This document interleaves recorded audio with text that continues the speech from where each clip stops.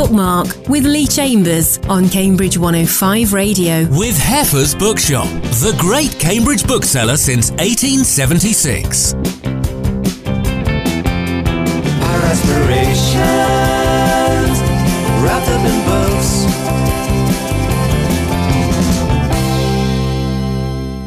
Hello and welcome to Bookmark. This is the show that talks about books and writing with a local slant. Our featured guest is Athene Donald, talking about her book Not Just for the Boys, Why We Need More Women in Science. We'll hear from Livy Michael chatting about her novel Reservoir, and Kerry Hadley-Price will be talking about her novel God's Country. Athene will give you a proper introduction in just a moment, but first of all, welcome to Bookmark. Hello. We'll be talking about your book, of course, in a lot of detail, but just a little bit about your background. First, you're a physicist. I am. Was it always going to be physics for you? Yes, I think so. I was introduced to physics at school when I was about 13, and I just fell in love with it. There's no science in the family. There's no obvious reason for it, but it suited me. And what was it you fell in love with? It made sense of the world around me. That's what I enjoyed. Biology seemed to be memorising facts. I wasn't that interested in smoke bombs or something for chemistry, so physics was what I took to. And soft matter physics is your specialism, one of them anyway. What is that? It's very much the physics around us. So much of what we meet in everyday life, be it food or paint, plastics in the home, all those would come under the heading of soft matter physics. And I'm interested in how their internal structure relates to how they perform in practice. And you've put in the book, as well as looking at physics and the things that we'll be discussing in more detail, you've put some of your own personal experiences in science in the book. Was that a big decision to include them? Because they're not always complimentary about the field that you're working in, the people you're working with. That's certainly true. I have a blog where I've written some of these stories before, and I have learnt that the personal really resonates with people, particularly with young women in science, who've already entered the scientific ladder and may be finding it tough. So I think the more difficult decision was when I started writing about these things on my blog, which was back in 2010. And at that point, I made a very conscious decision not to write anonymously, to be explicit. But it's tricky, and I try to make my anecdotes such that people can't identify who I'm talking about. And what's been the response? So far, the book's only been out a week as we record it. So far, it's been very positive. I did an event in Selwyn earlier this week. I did an event for some Churchill alumni also this week. And in both cases, it seems to have gone down well. What was interesting for me was that one would have thought that things were easier for women since you entered this field. But actually, you were saying in many ways, there are certain aspects that were easier for you back then than for women now. I think that's right. There were many things that were difficult, but it seemed inevitable at that point. Certainly when I came up to Cambridge as an undergraduate and there were no mixed colleges, there were only 10% of women across the entire university. And obviously the numbers have vastly changed. But it seems to me that we still have ingrained problems that just having more women in the system is not solving. And in some ways, I think, is making it worse. I think people get very sensitive and sometimes quite rigid. I was able to lead my life in quite a flexible way because no one thought, how do we cope with a woman with a child, for instance? And so my husband and I could make it up, if you like. And now you have to be much more regimented and explicit about what you're doing. Well, I'm really looking forward to talking to you about your book, but we'll hear your first choice of music now. Is music important to you? Music is important to me, particularly classical music. It's always been important to me. And the first piece I've chosen is March of the Women by Ethel Smythe, who was an early female composer, if you like, and I think didn't get as much credit then as she should have done. It was written for the suffragettes, and it's quite stirring. And that was March of the Women by Ethel Smythe, played there by the Suffrage Symphonia. The first choice of music on Bookmark today from our featured guest, Dame Athene Donald. Dame Athene is Professor Emerita in Experimental Physics and Master of Churchill College, Cambridge. In 2009, she was awarded the L'Oreal UNESCO Award for Women in Science, and in 2019 received the Lifetime Achievement Award at the Times Higher Education Awards. She was the University of Cambridge's first gender equality champion and has been involved in numerous initiatives concerning women in science. Not Just for the Boys, Why We Need More Women in Science came out this month. Kirkus Review called it a sharp indictment of male privilege and an urgent appeal for a more inclusive practice of science. I found it absolutely fascinating, this book, and enjoyed it very much. I suppose before we get into the detail, we ought to sort of look at the bigger picture and just define a few things. So what exactly are you meaning by science? What subjects come under that heading for you? So I would use, I suppose, the definition STEM, science, technology, engineering and mathematics. And it's a challenge because science, including engineering, is not uniform, if you like. The lack of women is much more noticeable in subjects like my own of physics, in engineering, in computing. In biology, far more women start off, at least, in their careers in that direction. So it's variable, and I use science quite loosely. And what are the figures that we're talking about? So in engineering, there was this slogan, if you like, from one of the engineering societies, 9% is not enough, might have crept up from 9%, but that's kind of the portion in the engineering profession. In physics, at A-level, which is the entry point in England for both physics and engineering, we're typically talking about 20 to 25% girls taking the subject. So they don't start off. And we'll look at why that is and what can be done to improve that. But I suppose the other thing is the importance of improving that, why we need to do that. You say we cannot afford to keep or actively drive women out of science. If the global solutions to the problems we face are to be confronted and overcome, we need different ways of thinking about the problem. Yes, I think diversity of all kinds is important if we're to come up with the best solutions. If everyone in a team thinks the same way, well, we know what groupthink is, and it's not going to lead to innovation, and it's not going to lead to the best solutions. And I suppose it's a self-fulfilling prophecy, isn't it? If we don't have women in the sciences, young girls don't see that, then it's not something they think they can aspire to. Exactly. I think the fact that the national curriculum is singularly lacking in examples of female scientists is not a good start. They are likely to see in their textbooks pictures of white men, and that, I think, is also a deterrent. The evidence on how important role models is not entirely clear-cut, but I think it is important to realise that there is a path for you, even if you're not going to identify with any single individual. Well, Marie Curie is the role model that's often held up. And interestingly, in the book, you say maybe she's not that great a role model. Can you explain why? Because she lived a very extreme life, if you like, at a time when it was practically impossible for women to get education. She left her home country of Poland, went to Paris. She worked under extreme difficulties. The university she was attached to didn't really accept her. She was working, I think, in an outbuilding or something that was unheated. And so everything about her life was kind of extreme. And I don't think that's a good role model. If you're 12 and thinking about what kind of life you're going to lead, you don't want to think you're going to end up in an outbuilding. And there were other women scientists that can be held up. I mean, you name several in your book.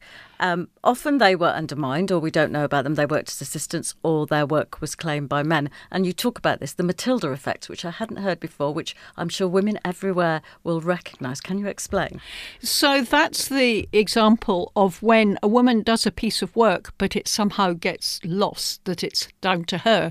And it's an equivalent thing, which many women probably will recognise, and probably some men, when a woman says something at a committee and it's ignored, and then a man says it and everyone says, oh, that's absolutely splendid, and it is utterly infuriating. So it's that kind of behaviour multiplied up. You also talk about the support of men and the support you had from your own husband, and you say at the beginning this book is partly for men, because while you're also addressing policymakers and women, men can help this change too. Absolutely. I think that's one thing that's changed across a lot of these issues, not just women in science. The idea of men as allies, men who stand up for women. For instance, at that committee meeting I was just talking about, if a man says, hang on a minute, Athene just said that, it is so much easier than the person themselves saying, hang on a minute, I said that. So I think it is important. I think also we can't change the system unless the men understand there is a problem. They need to think it through for themselves. And I've seen some splendid examples of really committed men doing things that make an enormous difference and that will then change the society for everyone. And I think it's important to realise that if you are trying to combat bullying, say, so it's very easy to think, oh, it's a male supervisor bullying a young female student. Well, no, not necessarily. It could be a woman bullying a man. It could be a man bullying a man. So changing the culture so that these bad practices vanish will help everyone, I believe, except possibly the bullying man. And you have said yourself that you couldn't have had your brilliant career without the support of your husband. Absolutely. We got married quite young and he's always been there, always been very supportive. And I think if you are in a relationship and your partner does not support you, it becomes very hard. He's a mathematician. Do you think it helps that he knows the pressures to do with this industry? I'm sure it does. And I'm sure it also helped that we sort of understand each other's work up to a point. I think that does help. Thank you, Athene. We'll come back to you in just a moment now, but we'll take a little sidestep and hear from Livy Michael. Livy Michael's previous novels have won the Arthur Welton Award, the Society of Authors Award twice, the Geoffrey Faber Memorial Prize, and been shortlisted for numerous others. Her latest novel, Reservoir, came out in March, and The Independent have already called it their Book of the Year. And when I spoke to Livy, I started by asking her to tell me what the novel's about. Well, it's a psychological thriller. It's contemporary. I would say that it's about kind of memory and secrets and reinvention and really what we do with the painful past, those aspects of the past that we'd prefer to keep hidden. Because sometimes, especially in today's society, I think they have a way of coming out. And this is about a woman who meets somebody from her past, and it's about her discovery of herself, really, is it? Yes, I mean, my main protagonist is Hannah, and she goes to this conference. She's a psychotherapist, and we gradually discover that Hannah herself has something very painful in her past. But at this conference, she meets someone that she knew in childhood when the kind of painful event happened, and someone who's really the last person she would ever want to meet again. And even worse than that, it seems that this person has an agenda and is kind of looking to expose this secret for their own reasons. And I love the fact that you start bang straight in with that meeting. It's real kind of impactful from the beginning. Thank you. Yes, I mean, I like thrillers. I love them, actually. I read them and I love that kind of page-turning quality. I think all books need suspense, and particularly in the crime or thriller genre, you get that kind of pure suspense feel, that thing of, I think we all need that from books, don't we? That sense that you can get lost in them, really. Definitely. In this area of, I suppose, hidden memories of subconscious, it can be quite controversial. Yes, I mean, I think I ended up doing quite a bit of research into this. So in neuroscience today, they speak about the unreliability of memory, the way that memory tells us a particular kind of narrative. And anyone who's ever had a disagreement with a family member over how they remember a certain thing from their past will know that it's controversial in itself. But I find, particularly myself, that painful memories can recur unexpectedly and suddenly. And I end up wondering, why are they doing that? Why am I remembering this now? What can I possibly do about this thing that I've kind of managed so badly in the past? And I also think that as a nation and politically, we're kind of coping with a lot of historical anger in society and wondering what we can possibly do, if anything, to make amends. And I noticed it's told in third person, but close third. I'm guessing that you didn't do it in first person. Did you ever think about that? I'm guessing you couldn't really do it in first person because she's finding out about herself as the novel continues. I think that's right. And I kind of wanted some distance as well between myself and the protagonist. So Hannah is a psychotherapist. We both work at universities, but my subject is English, and it did mean I had to do quite a lot of research. I just wanted to create someone who wasn't me, who wasn't like me. I know you can do that with the first person, but I think it's easier to establish a little bit of distance in the third. And you write in lots of different formats, Livy. So you short stories, novels for young adults. When you get an idea for something to write, is it obvious to you what form it should take or what audience it's for?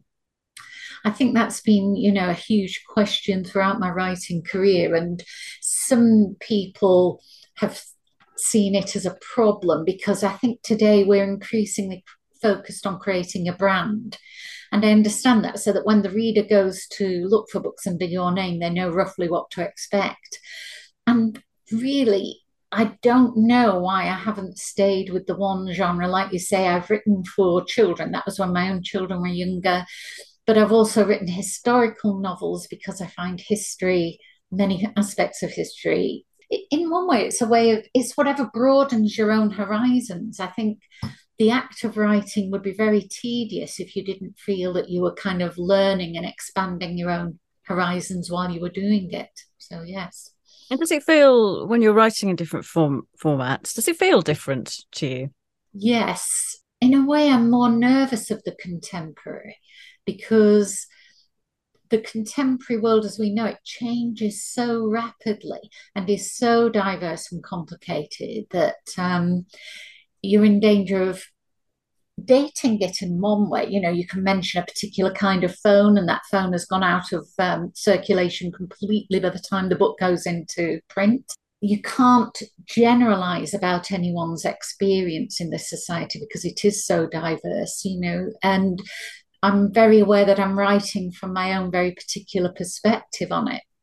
So the past is quite difficult to write about in the sense that there is all the research, and I'm sure you found that with your own novel. But at some point, you can kind of draw a line under that research. Whereas capturing the present moment is its own peculiar challenge, I think. Drawing a line under the research can be quite hard, can't it? Because you can end up going down rabbit holes on uniform colour and things like that. Absolutely, and I always tell my students to try and get the story first, and then they know what it is they want to research, because otherwise you would end up trying to research the whole of the 19th century, or the 15th century or whatever. Then it's too huge. Yeah. And you're working with Salt on this novel. Yes. They're a great small publisher to work with. They absolutely are. And in a sense, I feel like I've come full circle because my very first novel was published by Secker and Warburg right back in 1992. So at that time, Secker and Warburg were an independent. It was a small firm, and you had the sense of their personal investment in you. And I very much get that from Salt. Salt are, they've done an amazing job over the years. I think they are technically the longest standing independent. So they've been going since the 1990s. Whereas, as you will know, many small independent companies sadly kind of crumple under economic pressures. So, in between, I've been with several of the big corporate publishers. And that's been, fascinating and great experience in many ways. But unless you're kind of at the top of the tree with the corporate publishers, you do get the sense that they're not able to invest in you in quite the same way. 1992, my goodness, the publishing landscape has changed such a lot since then, hasn't it? It really has. That I could write books about. I mean, I've taught it. It could not be more different. I did not know what the internet was at that point, And there were these small publishing firms who were named after the people who were still there. There was a Mr. Secker and a Mr. Warburg. It's now vastly corporate. Well, it is in one sense. At the same time, you're getting a lot of different publishing initiatives from a lot of different quarters, and that's good, I think. That keeps a variety going. Do you think it's better for the writer, better for the reader? I mean, I would say it is. Yes, I do think that because I tend to think that corporate publishing is a little dominated by something called the Nielsen book scan. So the Nielsen book scan tells them at any one point what is selling and what is selling really well and what's selling best in any one genre. Therefore, they try and replicate that success all the time. Now, the independents, I think, are more focused on finding something that is more distinctive and someone that hopefully they can work with over a period of time. I mean, that's a bit of a generalization, and I don't want to suggest that there are no great books that come out of corporate publishing, because there clearly are. But it's a vast field. And you will have heard that, when Random House sought to merge with Simon and Schuster, and there was that big court case in America, they were saying that some of at the bottom end, they struggled to sell, well, more than 12 copies. It was an astonishing fact, but that's what they were saying. The figures have been adjusted, but there are many, many authors who don't reach sales of 100 with them, even though it's a vast corporation. So it's a bit of a lottery. And I think while it's kind of good for the new author, it is much harder to sustain a career over several books. Well, good luck with Reservoir, Livy. What's next for you? Well, true to form, I'm kind of writing something different. I want to go back to the psychological thriller, but I'm kind of very fascinated by Mrs. Gaskell, who was a writer who lived in Manchester. So I'm writing about her as well. However, I do want to return to the thriller because it's a constant challenge to create something that you hope is kind of pacing, page turning. Reservoir by Livy Michael is published by Salt. We're talking on Bookmark today to Dame Athene Donald about her book Not Just for the Boys, Why We Need More Women in Science. And Athene, one of the reasons women have been put off science, perhaps, girls been put off entering science, which I remember actually from my own childhood, is this idea that it's just too technical for us, that it's a bit mathsy and girls aren't good at that. But as you show, there's very little evidence to support that. It is a typical stereotype for which the evidence is very weak. But of course, if you start telling girls they're not good at a subject, they will turn away from it. And so I think we have to worry that those stereotypes persist and are probably not necessarily explicitly manifest, but subtly manifest in the way schooling is done. So I think there is a lot to overcome in the classroom, if you like. But I think in a way it starts even earlier. If you look at children's clothes, it's the boys that have the rockets on their clothes and the girls have unicorns. And you may say there's nothing wrong with unicorns, and that's true. But if you have such very stark differences in the messages you give young children, I think they internalise that. And toys as well, you talk about. And toys as well, absolutely. When I was growing up, Lego was unisex. I mean, it was mainly red and white, and it was just a load of bricks with possibly some windows and doors, and you could do what you like. But now the kits are definitely marketed, even if they don't have labels on them saying for boys or girls. They have pictures of boys or girls, and they are very different kinds of kits. And again, if you give a girl a hairdressing salon and a boy a pirate ship, it is giving a message that possibly wasn't intended, but it will be received. And the idea that women or girls are more creative somehow, so therefore they should move to the humanities, whereas you talk in your book about how creativity is essential in science. Yes, and I get quite cross with this idea that creativity is the domain of the arts and humanities. I mean, of course it belongs there. And there are lots of examples. I mean, the music that I'm choosing, for instance, obviously you have to be creative.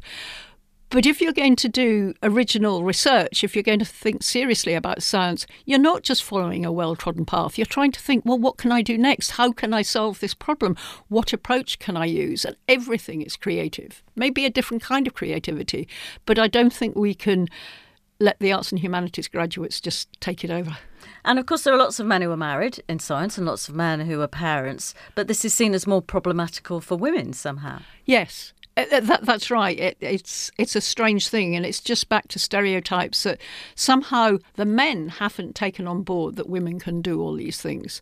And I find it strange. I mean, yes, women are thought to be more creative, but they're not meant to be scientists. It's just a contradiction. And the bar set higher, do you think, for women, or women setting the bar higher for themselves? You've got a quote that says, "Women must demand the right to be as useless as men," which explain that one. So there have been studies which show that if you're judging candidates for a grant or for a position, the women do have to be better because somehow they are mentally marked down. And that's another example of totally unconscious behaviour on many people's parts. So I think the bar is higher. Whether women themselves set the bar higher, I think is tricky to know. We can all be very critical of ourselves, and I wouldn't like to say that men aren't critical too. But there has been that research, which you look at in detail, where the same CV has been sent out with a woman's name and a man's name. The man has got the job. Exactly. And the man has been offered a higher salary and offered more training. So, yes, it is quite stark. And again, we should take this beyond just gender, although that's what I focus on, because the same is true if you give different names according to supposed ethnicity, for instance. Yes, and that intersectionality that you also talk about, that it's hard for women, it's even harder for black women. Exactly, yes. I think there's absolutely no doubt about that. Well, let's hear your second choice of music now, which is Il Conic by Schubert. Why this one? It's a very dramatic song where the singer is both the voice of the parent and the child, and they are trying to get home, and the child imagines they're being chased by the old king, and by the time they get home, the child is dead. And of course, this also indicates that the challenges that many parents face trying to balance different strands of their life.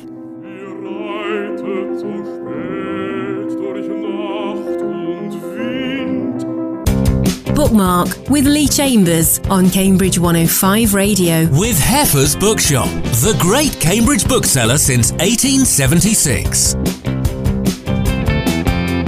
Our aspirations wrapped up in books.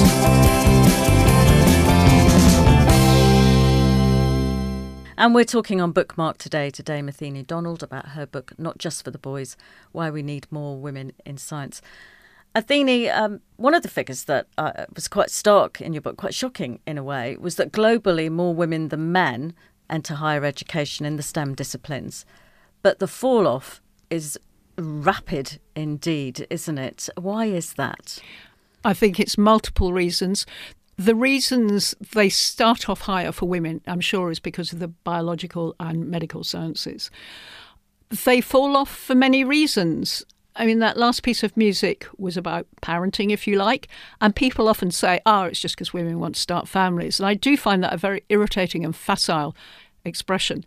I think women may find they are working in an environment that is not supportive, and so they choose to go elsewhere. I mean, this is particularly true in higher education, and I don't know if it's as true in industry, which I think has somewhat different attitudes towards support and career development. And so I'm sure there is a lot that can be done. We've talked about the fact that when women seem to have to achieve a higher level in order to get the same recognition. So that's another area which will obviously cause women to suffer. And if you're a minority anywhere in a sector, a business, a lab, it's going to be hard. You're going to feel isolated. Yes. And I think that also causes the feeling that I don't want to be here. And so women may choose to do other things. I would like to think many of them choose to continue to use their science. There are many roles where having a science background is hugely important. As you've mentioned, I think this book is for policymakers, amongst others. We need more scientists in the policy arena, more scientifically trained civil servants, for instance. So that's not to say they aren't very valuable where they go, but it may not be what they really wanted to do, and it's a loss. And examples still of harassment and belittling. Yes, exactly. If your work environment is unpleasant, you're not going to stick around. You use the metaphor, the image, if you like, of a leaky pipeline. Do you want to just talk about that? Well, that's a phrase that's often used. It just explains that you start off with this volume of women, And slowly they fall by the wayside as you go up the career ladder. Now, some people don't like that metaphor because it implies that it's a sort of passive falling away as opposed to a more active driving away. You know, did they fall or were they pushed kind of thing. Post-COVID, have things changed? I think it's too early to say. People have told me, people who at the time had young children that they were homeschooling, that it made it much more possible for men to talk about the challenges of parenting, of taking their part in the homeschooling. But on the other hand, evidence has also shown that women took more than 50% of that kind of role. And what happens in the longer term, I think it's still far too early to say. And I do worry that women who were impacted by the need to, particularly for homeschooling, but there are obviously other possible sort of handicaps during the COVID era, that legacy of disadvantage may persist for a very long time. And we must not forget it when we're looking at people's CVs in 10 years' time, for instance. Thank you, Athene. Well, let's take a little break from science and hear now from Kerry Hadley-Price about her novel. Kerry's first novel, The Black Country, came out in 2015 and was described as a triumph by The Independent on Sunday. Gamble followed 3 years later and was shortlisted for the 2019 Encore Award. Her latest novel, God's Country, was published earlier this year. And when I spoke to Kerry, I asked her to tell me what the novel's about. Well, it is a novel set in my native Black Country, which is a place in the West Midlands, just the other side of Birmingham. It's a funny place, the Black Country, and I always set all my novels there. It's a very curious place, and it's a dark novel about a man called Guy Flood, who is an identical twin, who is returning to the area, having moved away to because of the funeral of his identical twin brother called Ivan. He's coming along with his girlfriend called Alison, and Alison has never been here. So it is through the eyes of Alison that we see the curiosity of the place itself and the strangeness and perhaps eeriness of the people who live here and his family. And funerals can do this, can't they? They can trigger all kinds of feelings and emotions to come to the surface. Yes, exactly. And really, I think what the novel does is it kind of hints, well, it gives some reasons about why he left and why he didn't want to come back. But the secrets kind of thing that he left behind, some of them remain secrets, which is, I suppose, what's the hook to the reader is for them to decide what exactly went on. Although there are some hints. So it's been described as Black Country noir. Somebody invented this. I don't know who invented that genre, but it's a dark novel, really, about family, about homecoming, and about place, really. Yeah, place. You talk about the Black Country there. It's inspired a lot of your work, and you called it Curious there. What is it about this place?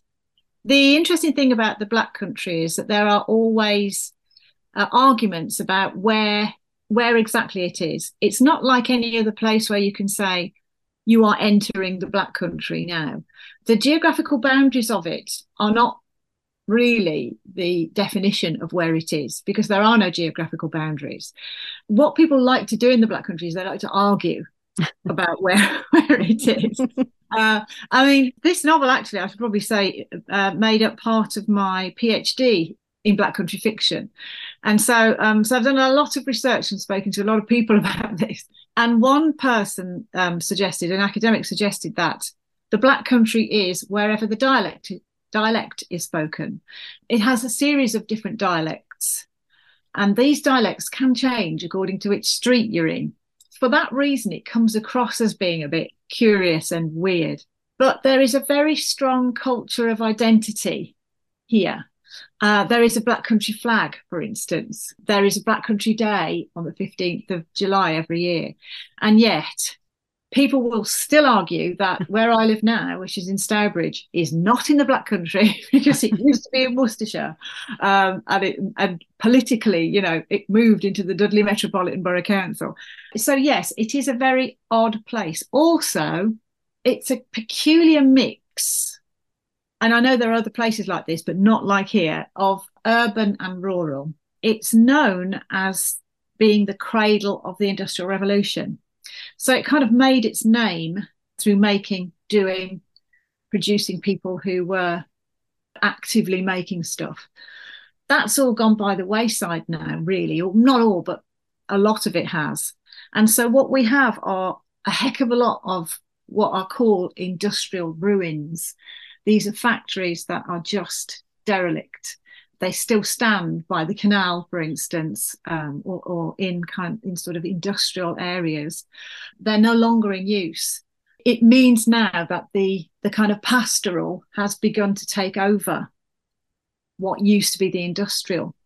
And that's one of the reasons why I set God's Country on a farm, because there are farms that still do exist in the Black Country from way before the Industrial Revolution. The families are still there, so that you will often find a farm right in the middle of what seems to be this kind of urban industrial wasteland, and the odd black sheep hanging around. So I mean, I love it. And it doesn't seem odd to us, but I do know that there are people who come from other areas and they'll go, this is very strange. Sounds a bit spooky, actually. Yes, it does. And I think it brings with it this kind of idea.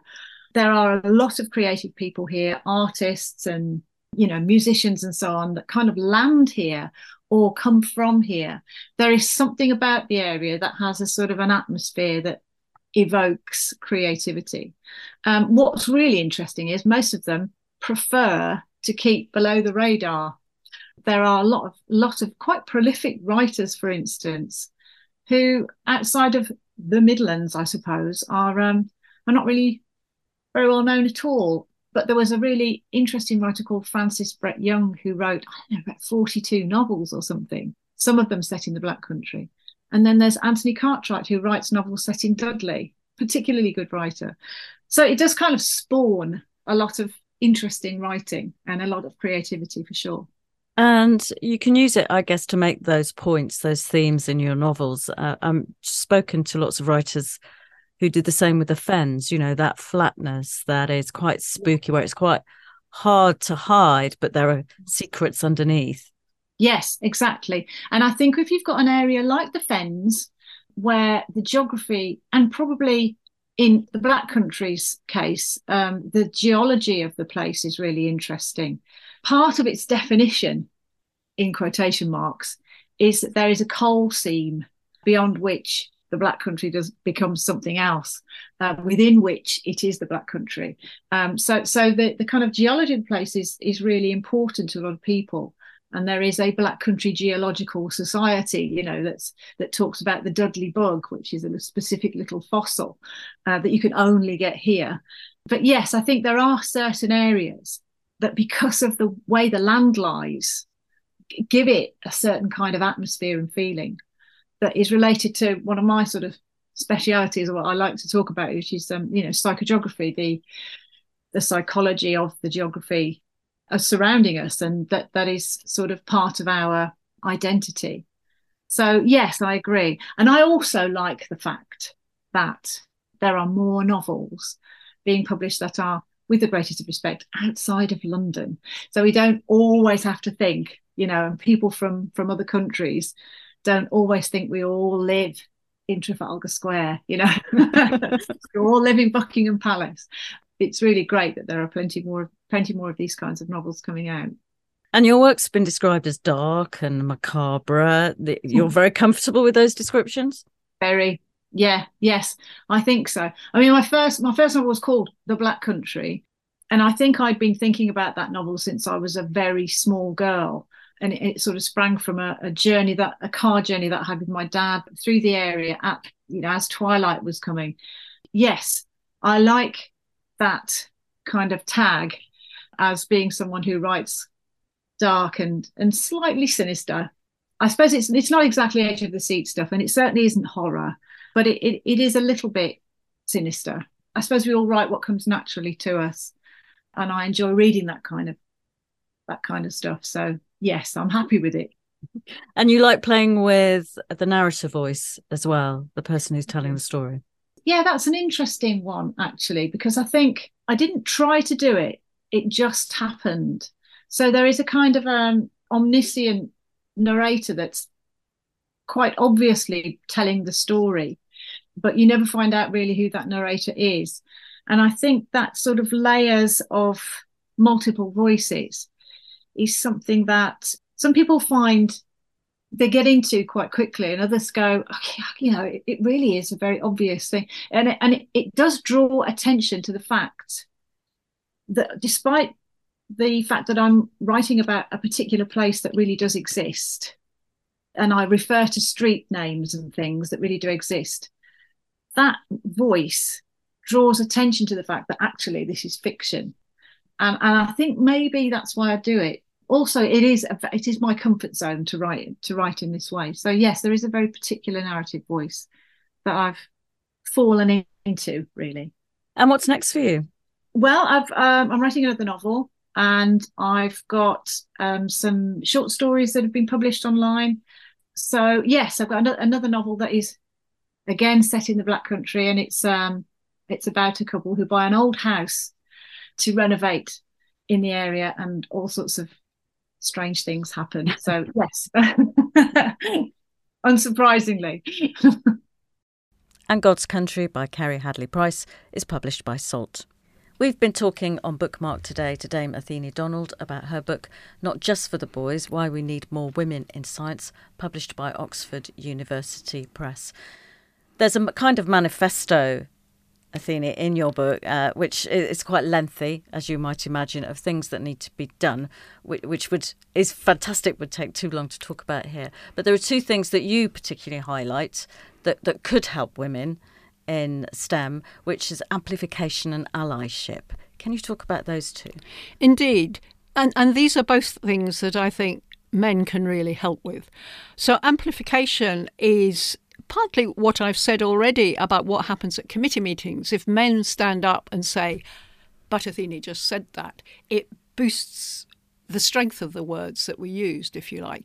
And I think in many situations, men can show they are on the same side and are willing to step in. Now, the first time I came across this term was in the context of the White House, where it was women backing up other women. I think it was in Obama's White House, and there was quite a lot written about it at the time, just so that women do not feel isolated. They feel there is a body of people with them who are going to make sure that their points don't get lost. Allyship is sort of closely related. It is, again, often for the men to say, this woman is serious. She's got all the credentials you need. You should be taking her seriously in any context. I mean, it's not unrelated to mentoring and sponsorship.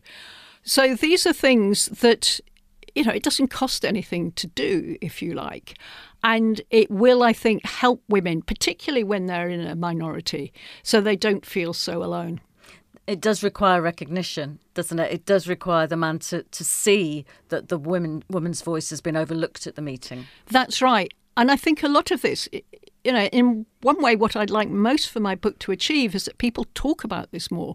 Because I think many people do things that are unhelpful without having any intention of doing so. Let's face it, women are just as biased as men. They may be biased about different things. We all make assumptions. We all stereotype. It's a natural thing to do. I believe it's a kind of evolutionary thing to do. So you know if that animal's going to eat you or not.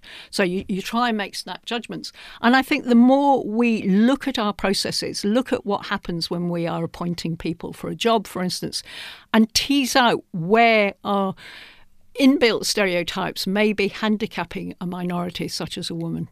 Do you feel optimistic about the future? I hope so. I mean, the dedication is to my granddaughters. They are 3 and 6, so they're not going to be reading the book just now. But I would like to think that they will grow up in a different world. Am I optimistic? We've been talking about this for a very long time, and change is happening, but it's slow. And some of these things have a long way to go before we get a level playing field. Where does it need to start, this change? Is it a political thing? I think there are a huge number of different strands. I think every individual has to think about their own behaviour. I think we need to think about toys, as I've mentioned. We need to think about the messages children receive very early on that will then impact on their subsequent choices. We need to look at how schools operate, how universities jobs, all of this. It's multifaceted. And what's next for you? Now, I know you're promoting this book at the moment, and it's causing a few ripples and stirs here and there. And what's next for you after that? It's an interesting question, and I don't have an answer. I've got another 18 months as Master of Churchill, so I'm obviously starting to think about what comes next. And to some extent, I've put decisions on hold while I see what happens with this book. People say, have you got another book in you? I have no idea. And what a career you've had. As I said, you're a dame, you're a professor, you're a writer. Is there anything that you would have liked to have done that you've not done? Oh, I'm sure I would have done things differently. I think most of the decisions in my life have happened by chance and luck rather than a very conscious career path. And I don't think I regret anything I've done.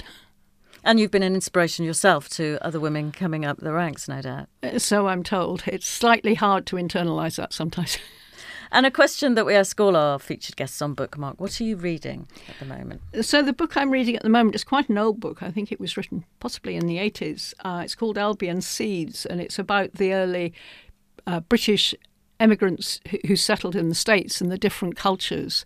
It's by someone called David Hackett Fisher. And it helps to understand how America itself has developed as a nation. Well, we'll come back to you in just a moment for your last choice of music, but a heads up that our next show, our featured guest is Laura Freeman, talking about her book Ways of Life, Jim Eade and the Kettleyard Artists. We'll hear from Rachel Meller in an exploration of her family's past in her book The Box with the Sunflower Clasp, and Antonia Byatt will be chatting about the First Story Young Writers Festival that took place in Cambridge. But we'll sign out now with your last choice of music, Athene, which is an absolute banger. I Will Survive by Gloria Gaynor. Why this one? Well, I think it's such a good strapline, isn't it? If you're feeling life is against you, to put this on and listen to it and think, yep, I will survive. It doesn't have to be about a broken heart. It can be anything that's sort of left you reeling. You can pick yourself up again. At first I was afraid, I was petrified, kept thinking I could never live without you by my side. But then I spent so many nights thinking how you did me wrong, and I grew strong. Bookmark with Leigh Chambers on Cambridge 105 Radio.